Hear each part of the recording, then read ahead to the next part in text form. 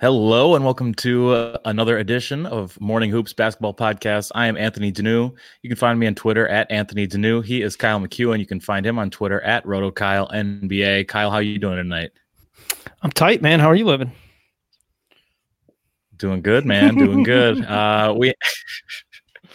Are you giggling about the question you asked? No, I was working on something in the background, and so when you were asking me a question, I wasn't really listening to you as much as I was trying to get something set up for us. And then I started to ask myself, can we share an athletic article on the podcast, like on the screen, considering it's a 4-page site? So then I was going over that dilemma in my head. I understand. Yeah. I know what article you speak of. We'll get there in just a little bit. Should we get right into some weekend news? Yeah, let's do it.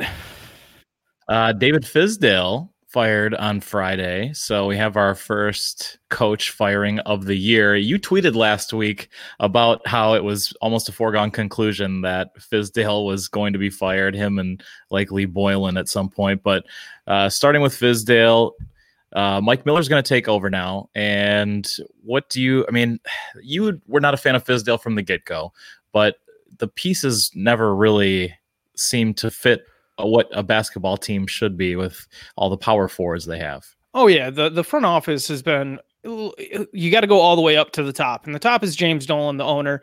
And since he's been the owner of the team, they've been terrible, because even when they've been on a good path and loading up on assets and creating a team that fit the coach they had when they had D'Antoni and they had Danilo Gallinari, Wilson Chandler, and then they decided, well, Carmelo wants to come to New York. If we can get Carmelo, let's trade everything we have, everything that we've built up. I think it was Donnie Nelson at the time.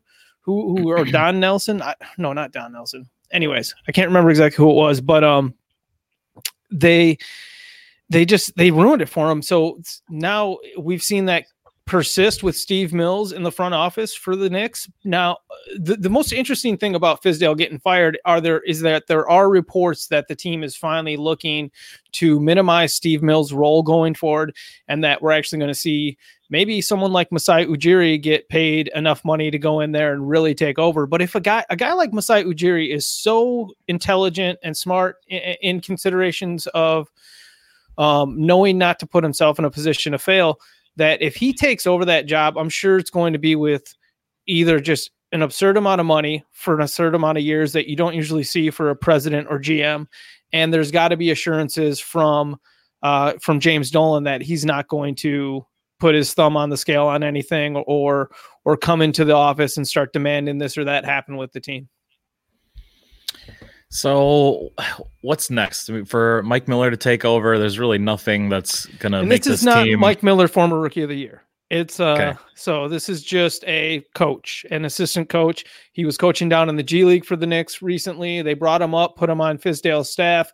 And now Keith Smart, I believe, was the head assistant for Fizdale, but they fired Keith Smart in pairing with Fizdale. So then they handed the job to Mike Miller. Mike Miller started the same starting lineup that Fizdale had been using, even though Fizdale said at the practice. So one of the contentious things that the media has been bringing up is how just unprofessional the Knicks are as an organization, and how they always shoot themselves in the foot PR wise by doing stuff like responding to Richard Jefferson's story the other day, where Richard Jefferson was like, the Knicks, when the Knicks offered me a contract, I knew it was time to retire.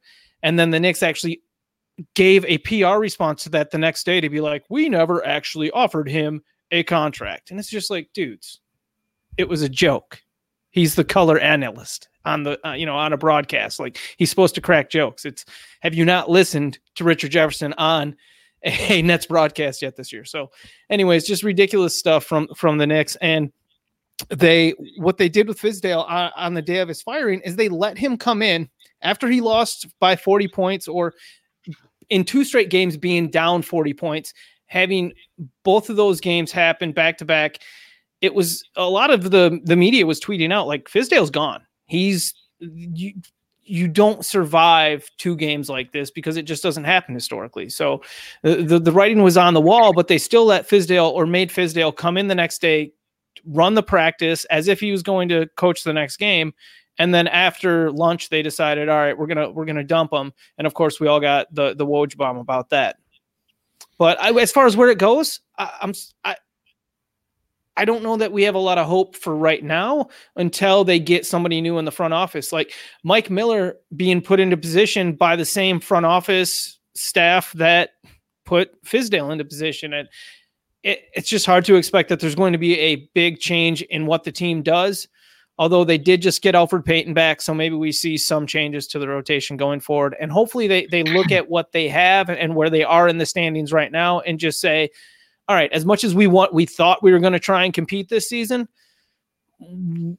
hopefully they just commit to the future and start playing guys like Kevin Knox more than what they have been, because having Marcus Morris go out there and play a bunch, the only reason you even do that right now is if you're trying to build up his trade value to get back a better pick from somebody. All right, so let's talk about David Fizdale's angle in all this. This is his second time being the head coach, and now he's without a job already again. Just a few years ago, he was one of the top assistants in the league under Spoelstra and during the LeBron Heat era. What's next for him? Is he now going to have is he now a career assistant coach? I mean, is this it for him in terms of being a head coach?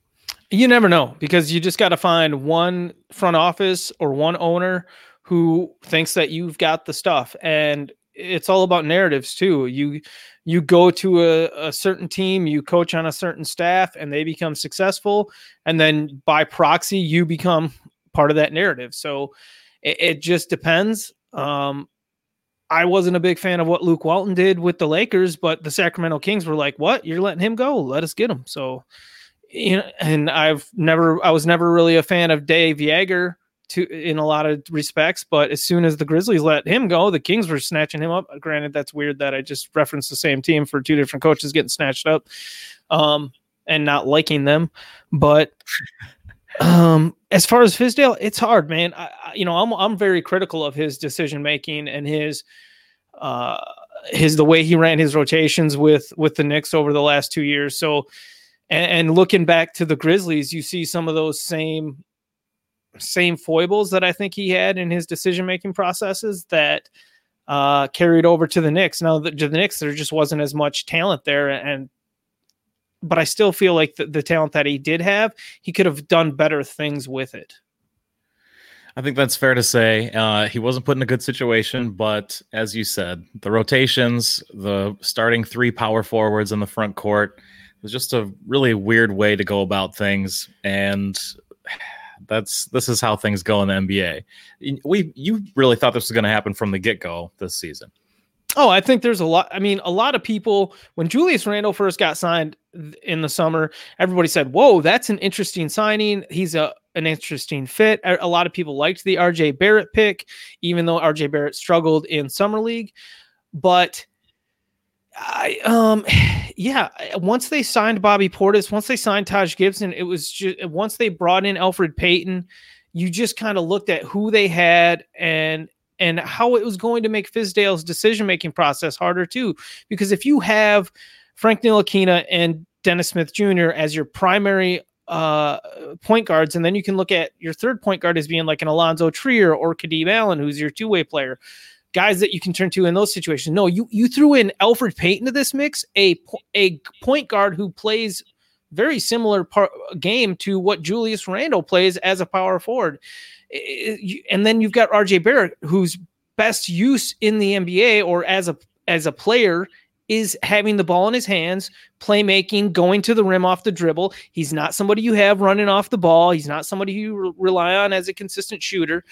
So now you're just having this propensity of similar talents, and in this NBA atmosphere, you're not putting any shooting around all these drivers. What are you doing? And then you don't have any guys who are considered stellar defenders out on the perimeter. So what do?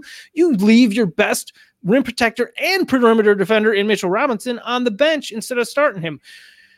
A lot of things that just don't make sense, but you knew that some of these rotation stumbles or roadblocks that were put there by the front office weren't all of Fizdale's faults.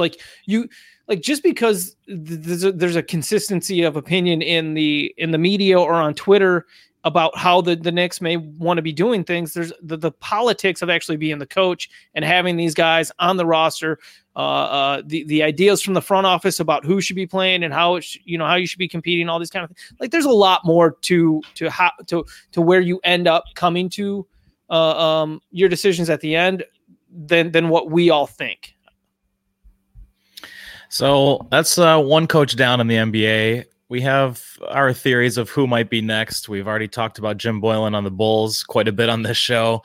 But John Beilein, someone whose name came up over the weekend, and an interesting story here. You want to tell us a little bit more about what's going on in Cleveland? Yeah, Joe Vardon and Shams Charania wrote a story on The Athletic that was about essentially like a player revolt on John Beilein, saying that he uses terminology that is outdated or too juvenile or too collegey for NBA vets. But this team has a bunch of young guys, and then it's got a couple of old guys, or quite a few old guys, in Kevin Love and Tristan Thompson. Now, it's an oddly put together team. I think everybody expects Kevin Love and Tristan Thompson to be on the trade block, as well as guys like Matthew Dellavedova potentially, or a Brandon Knight. Like, this team is fully leaned into their youth in a lot of ways. Now, a lot of Cleveland people say Tristan Thompson's not going anywhere, which I think is interesting to be reading through on Twitter, but we'll see how that goes. Some of the quotes from this article in The Athletic were pretty shocking. Here's the first one. Guys drowned out his voice. And when guys start searching for the next in line for help, I believe you've lost them, one Cavs player said. And then two more quotes. The little things become big things, and sometimes very big things, another player said.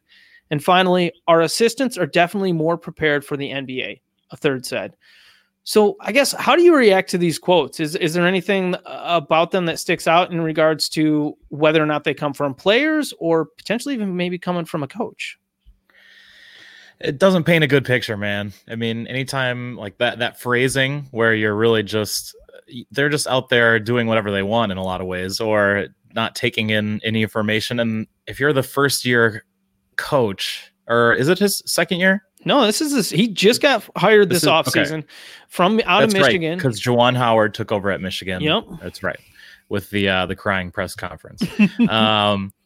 So that's tough, man. It's pretty early in his coaching career to be dealing with this kind of stuff, and a team that you think would at least give him a shot, because they don't, like you said, they have a couple proven guys, but beyond that, and the product they're putting out there is also not very good. It's not very entertaining, and they're in a rough spot no matter what. And I mean, you're bringing back Kevin Love, who missed a lot of last season due to injury.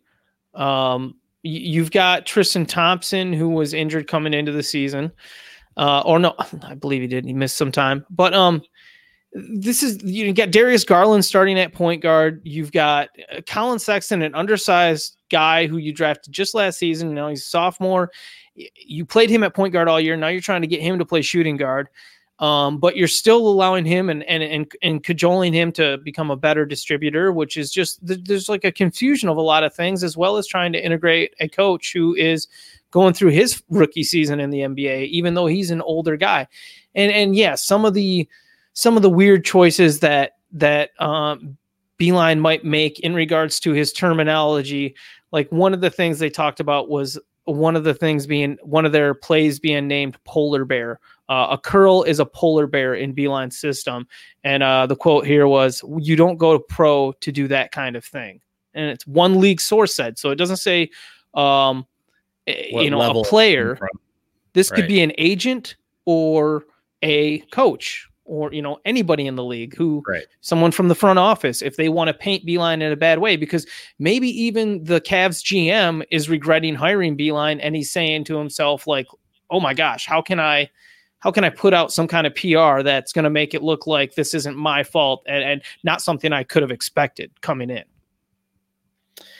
Right off the bat, Beilein, to me, I didn't see him being a good fit in the NBA. Of all the college coaches to make the step, he was not somebody that would have been on my radar. I just don't see him getting the hold of young NBA stars. Here's the Nick similarity. Trey Burke, Mo Wagner? Here's the similarities. See, you've left out my two favorites, Jordan Poole and DJ Wilson. Right. So Karis LeVert. Right, there you go. I mean, look, these may not be big names, but that's a lot of guys to come from his recruiting. It is. And we didn't even mention Mitch McCready. Right. And he was great at, was it West Virginia before Michigan? I mean, he's a very good coach. Yeah, no, he's been successful everywhere he's gone at every level. He built himself up from a high school coach to just climbing the ranks. So there's a lot of fun things to look at from Beilein. Now, his system in college was more of a modern system. It was a spread them out, shoot a bunch of threes thing, and he was doing that for a long time. So I think that's one reason why he appealed in regards to potentially coaching in the NBA. I think it's all too early for this kind of a piece to be coming out, and any of the guys on that team that aren't understanding their spot on the team, whether it's Jordan Clarkson or Kevin Love, who has he actually went on. It was after their last game, after a big loss. Kevin Love getting interviewed after the game. Somebody asked, what do you think happened in this game? And he just flat out said, we sucked. And then he went on and on about not really knowing what they need to fix.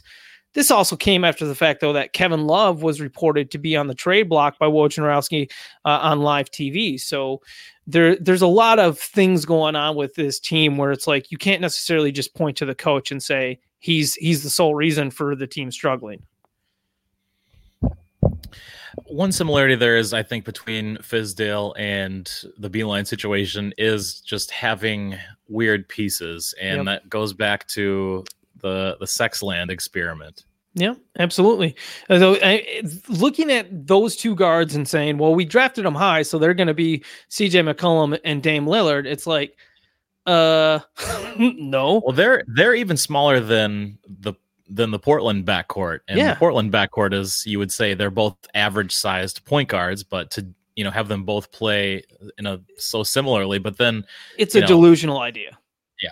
Kobe Altman made a mistake there. Maybe he'll prove us wrong or prove me wrong, but I think it was just like a bald face from the get-go. Drafting Colin Sexton where they did last season was just like, what are you doing? That's not the guy you start your build around with. He's someone you draft at like the maybe the 20th pick, because you look at him and you go, he's going to come in, he's going to be our sixth man, he's going to score for us, he's going to do it efficiently, he's essentially going to be the next Lou Williams. You start looking at him as maybe being that, but like that's an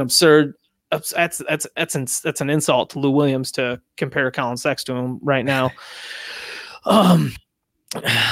So I guess one other thing to talk about from this Beilein situation is the fact that you had Larry Nance come out and defend Beilein and talk about the fact that like he was surprised to see some of these quotes that came out, didn't deny the fact that they were real though, saying that like he's never had a problem with any of his head coaches, and like he's had several coaches and every coach is different, and he just kind of was very explanatory about the situations, as well as someone who surprised me. Tristan Thompson gave an interview and was very insightful about his responses in regard to this whole situation. He didn't necessarily, I think, know that it was happening based on his reactions in the video, but when shared the concerns given in the article, Thompson was like, man, I don't know why anybody would be doing that. And then he explained in how like, essentially he just made it very clear, like, so certain concerns that were voiced in the article, like guys going to the second in line or going to JB Bickerstaff, the head assistant coach. He was like, that's normal. John Beilein's the head coach. He's in charge of so many different things, thinking about so many different aspects. That's why you have assistant coaches, is because you can't have all 15 guys going to the head coach every single game asking all these different questions. He's got a lot of stuff he's trying to think about and then delegate all those different duties to, so that we do have all the bases covered. He can't be the point man to go talk to all the time for every single player. So like, that's completely normal. So I don't know why anybody would even bring that up. And like hearing that from a player is awesome, because then it makes you look at the situation completely differently, and it kind of makes you question the person who was given the quote, saying like, what's their motivation for painting Beilein in this way? Someone had a funny tweet in a response to you about JB Bickerstaff being the issue here because it's literally his name. Oh yeah, that was funny. That was a funny tweet. I don't know if it needs more explanation than what you just gave. Yeah, that's good. Bickerstaff, he's part of the staff. He's yes. Part of this whole debacle, I guess, was involved in this potential Kevin Love trade. Do you have a preferred destination that you'd like to see him go to? I don't. I think that you might see a team that's desperate to try to, who's not really out of the playoffs, but a lot of people kind of think they're faltering, like the Chicago Bulls. Maybe they trade Lauri Markkanen for Kevin Love because they see the opportunity to try to seize the moment, But it's tough to find a spot for Kevin Love because how much does he even bring back in a trade with his bigger contract and the uncertainty of his health and his mental state? Not to question his mental state, but just like there's this seems like he's not happy right now. And that might just be because he's on the Cavs and losing by a lot of points every night. But there's also kind of been this general question of whether or not he actually is, loves basketball or if he just, is playing his job. So I think it's interesting. Do you have any kind of hot spots that you're looking at for Kevin Love, saying like, oh, that would be a good landing spot for him? I thought that Portland would be. It's been talked about forever, but now with Carmelo, that seems extremely unlikely. I think Phoenix is very interesting. Didn't you mention last week though that Carmelo could maybe shift down to small forward? With Rodney Hood going out for the season with his Achilles injury, maybe it's not as crazy as we thought. Yeah. Speaking of which, I guess the Rodney Hood injury also is. Yeah, I mean, I think that news from the week. Yeah, it's a little bit of. I mean, it's a big bummer to see him go down with an injury. And this was another issue though, where he had Achilles soreness the game before, decided to play through the issue the next game, just like Kevin Durant did, and then ended up tearing his Achilles. So I think that's something that we might see teams be way more cautious with going forward, particularly because we had two instances in such a short period of time. But you were saying another team that stood out to you as a potential Kevin Love destination is the Phoenix Suns. Yeah, I really like Phoenix, that potential there. They've always run that up-tempo, shoot a lot of threes style forever, and I think he fits that so well. Not necessarily a great defender, but could get a ton of rebounds. You could see him maybe going back a little bit more similar to his Minnesota Timberwolves days and some of those stats in the up-tempo style. Certainly not the size he was at, but that could be a lot of fun with think about Love and Booker playing together. I think that would be really entertaining. Also, you would have another established veteran on a very young team that has already exceeded expectations. So if you're the Suns, this also puts you way ahead of your original timeline, because this year was a lottery year in most people's heads, don't you think? Yeah, absolutely. And then Rubio and Love getting back together, so that would be fun to watch, right? Didn't they get to play a season or two together with the Timberwolves? Yes. Yep, that is correct. Let's see, B to the O. Oh, OKC. The BBY.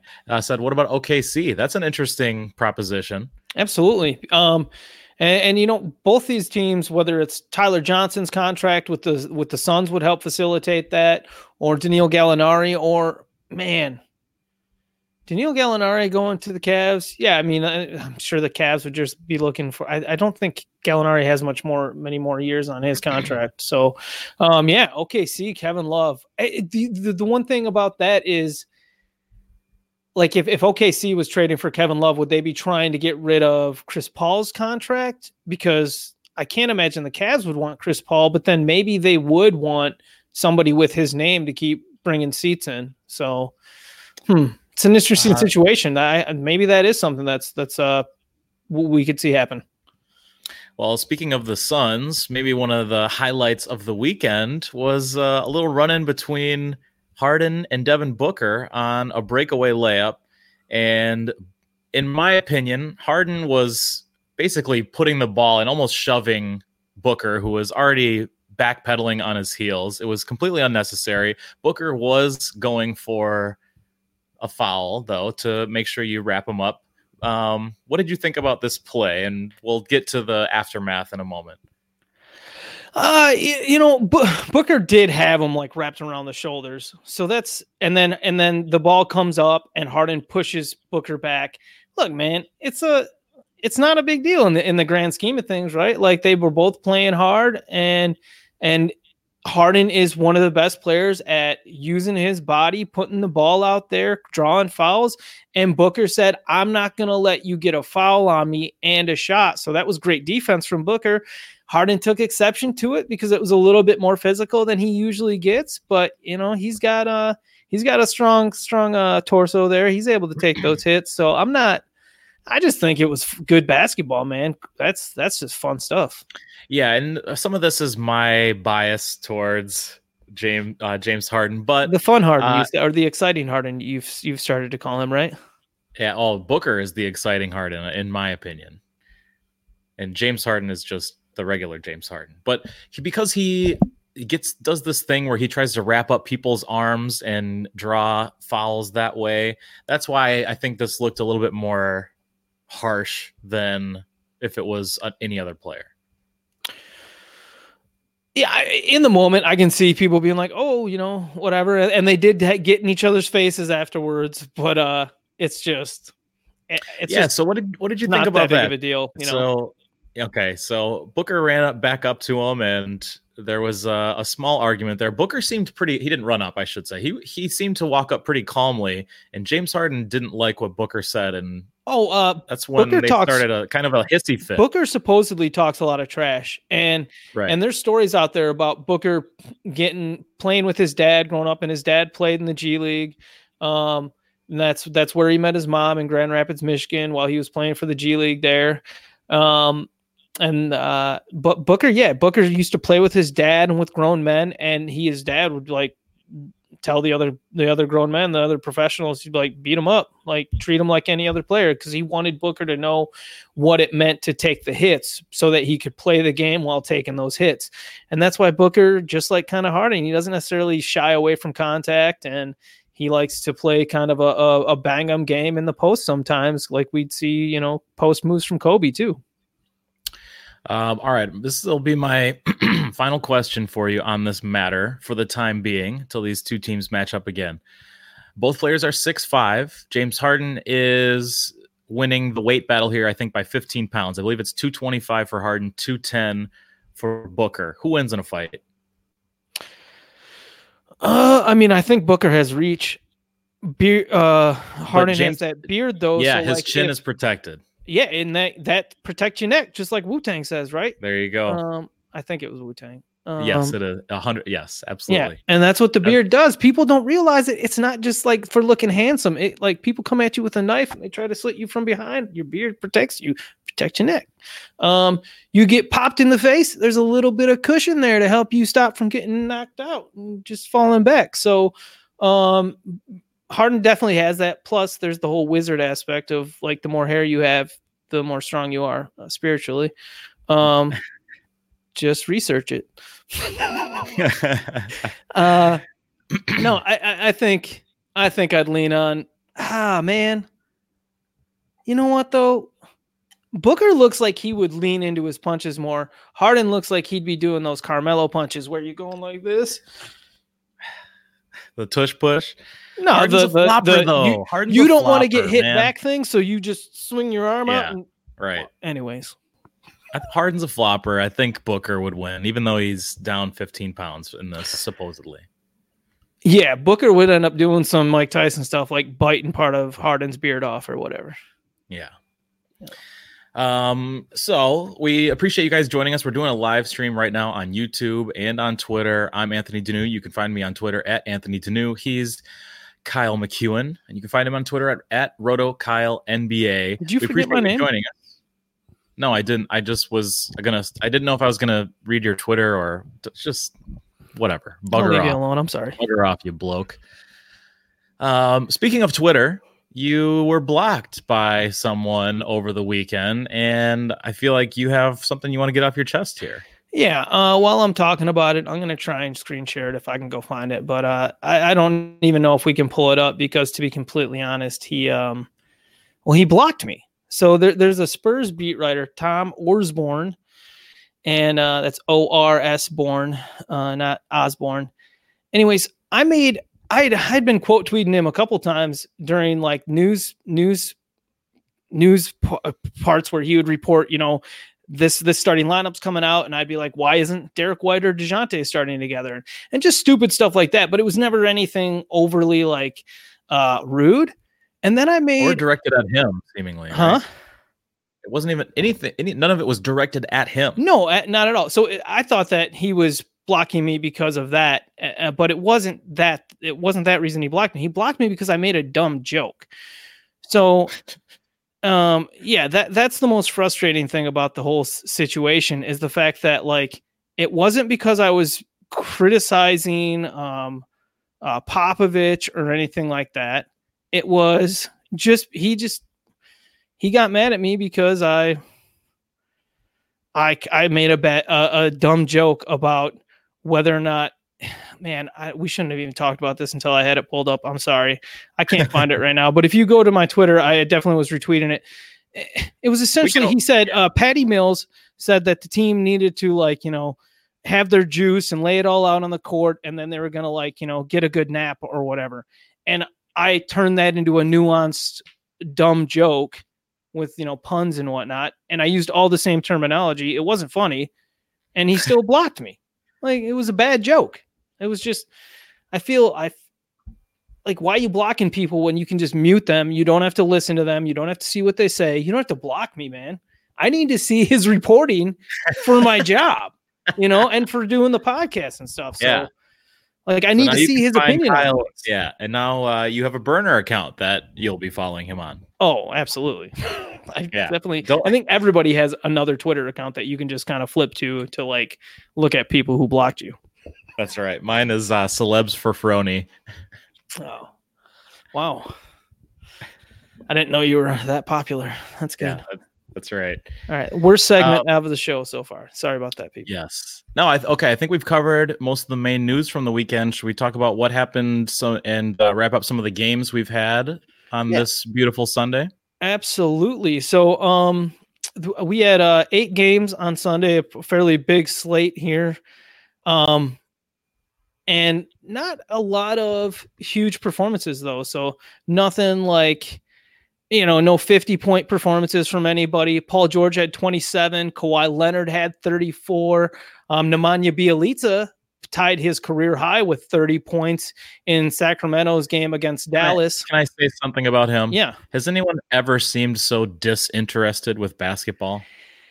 I think that like his body language might have been a reason why he didn't play as much or as much as he should have with the Timberwolves.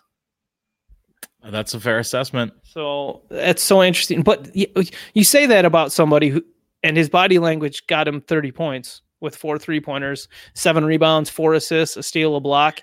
What? I bet it's just because he has like super high shoulders. That is a part of it, but he also was I was watching the Kings broadcast, and he was, of course, the player of the game.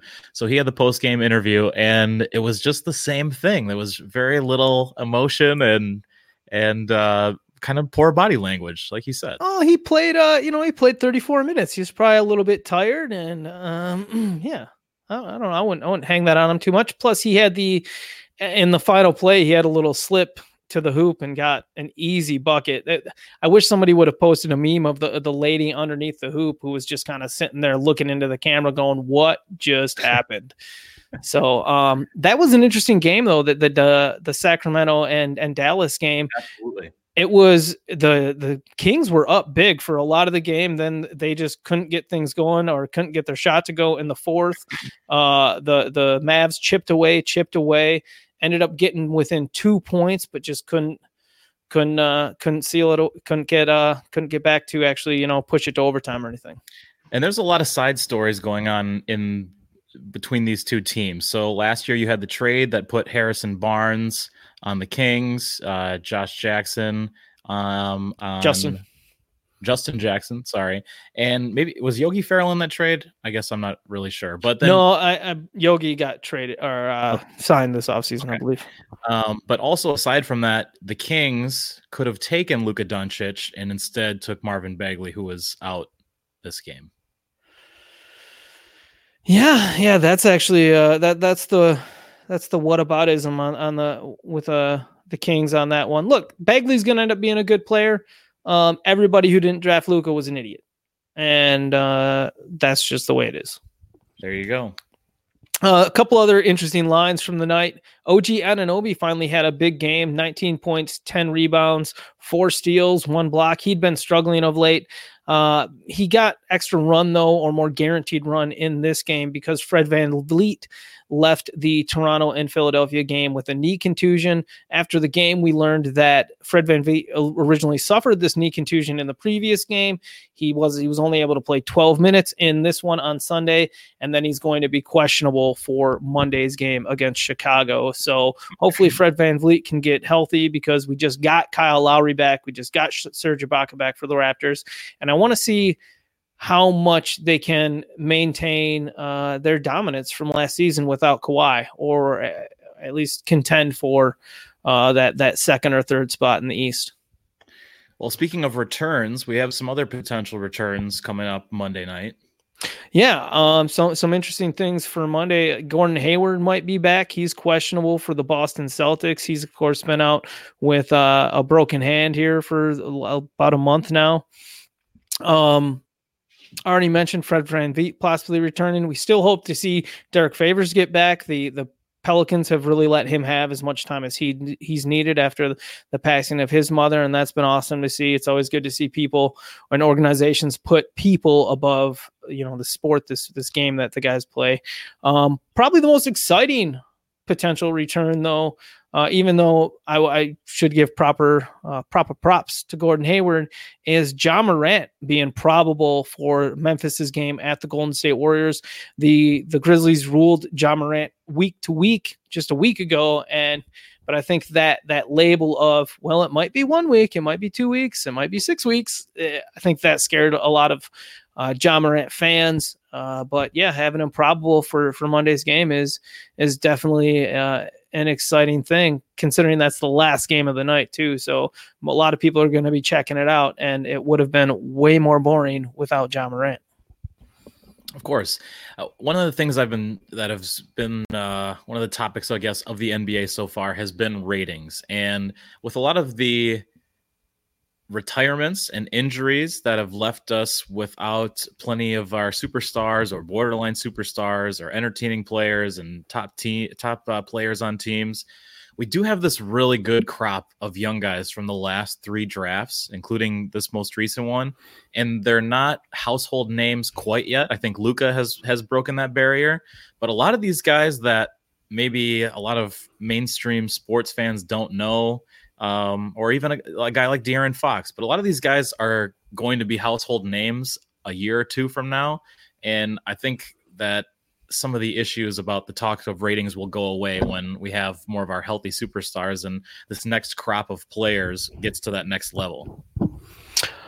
I was watching a live stream from somebody on Twitter, and I apologize, I don't remember exactly who it was, but they were sharing the idea that because LeBron moved from the East Coast to the West Coast and Kawhi moved from the East Coast to the West Coast, those guys are playing 3 hours later every night.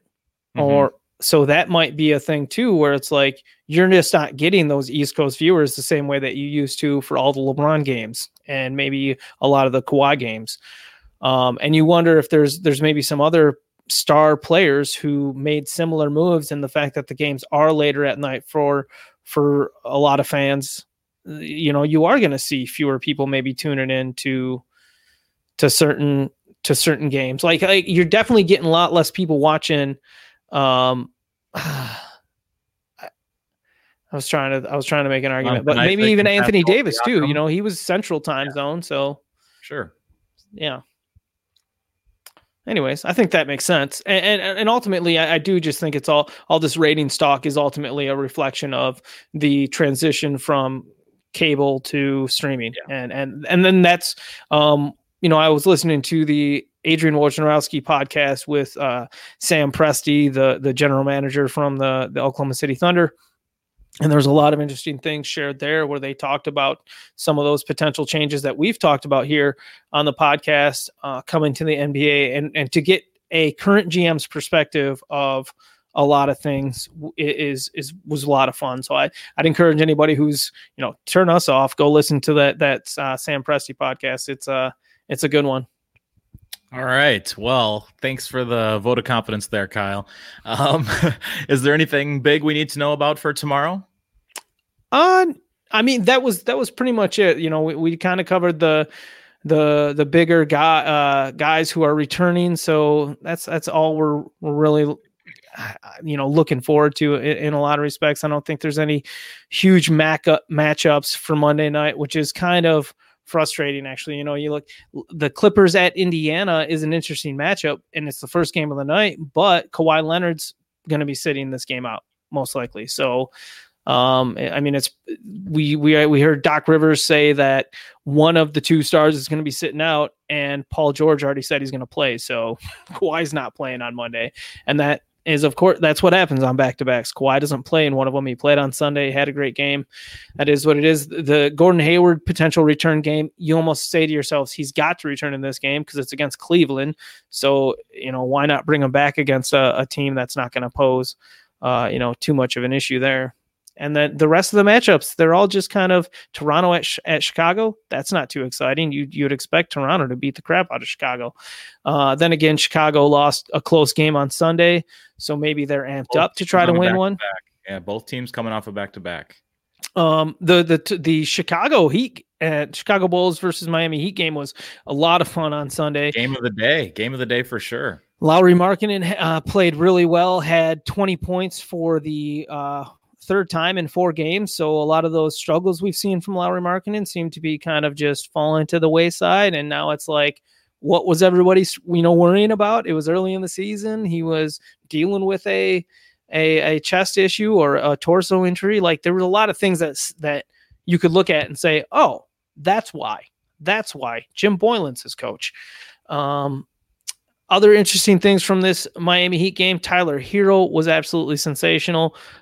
Hit the go-ahead 3-pointer, I believe, right? He hit the go-ahead 3-pointer. He hit the one that really sent them into overtime. He had 14 of 16 points at one time between the fourth quarter and overtime. Wow. I mean, that's insane. Yeah, finished with his second highest mark of his NBA career, 27 points. He set his career high back on October 29th with 29. So, yeah, great game from Tyler Hero. It's a lot of fun to watch him. Still, you have this issue with the fact that, like, we can't expect these big performances or this much opportunity for Tyler Hero from night to night this season, because when the team is healthy and they have guys like Goran Dragic and Justice Winslow, who are both out in the rotation, there's just less opportunity for touches. The ball gets spread around more. Maybe that changes, though. Maybe, continued great performances, because watching Tyler Hero play, as much as I want to look at his situation and go, the opportunity may not be there every night, watching him play as a coach, I'm sure Spoelstra's kind of thinking, like, I want the opportunity to be there every night for this guy. He can make those big plays even if he struggles all game. Him and Nunn are a really special rookie duo. It's a lot of fun to watch. That's a really good backcourt. That's one of the the easiest teams to watch right now. And the continued growth of Bam Adebayo too is so much fun. Jimmy Butler, he's a frustrating player to watch at times, because he'll play the hero ball, but he'll also he doesn't really stop fighting. So it's hard to criticize him too much for his on-court play. To wrap things up, let's go through some of our comments here. Bucket Ninja earlier wanted to talk about Rui Hachimura and his night. He said, he is smooth, just added the Wizards to my pass pack. Yeah, no, he's continuing to play a ton of minutes. It's fun. And I think we've both kind of expressed that we're fans of him. We like what he's shown so far, and I hope that he continues to find more comfort on the court, or consistency. There you go. 17.7 rebounds, 4 assists tonight for Rui. Jack Mehoff was kind of talking about the Knicks, and Mitchell Robinson talking about how he was held back with Fizdale being the coach. You're hoping that things open up for Mitchell Robinson, hopefully as a starter, at least starter's minutes, as long as he can keep his fouls in check. Yeah, I mean, I don't think that anybody realistically thinks Taj Gibson's going to hold the job all season. There will come a point where the Knicks make changes. And I think one reason why we saw the same starting lineup in Mike Miller's first game is because he didn't have an opportunity to go through a practice with the team. So he may have talked about certain sets that they were going to run or implement that were different, but it wasn't, he wasn't going to put in a lot of new stuff. So you weren't going to get a vastly different team in Mike Miller's first game, and you're probably not going to get a vastly different team most of the season, but there will absolutely, there has to come a time where Taj Gibson gets taken out of that starting center spot. Mitchell Robinson's given the,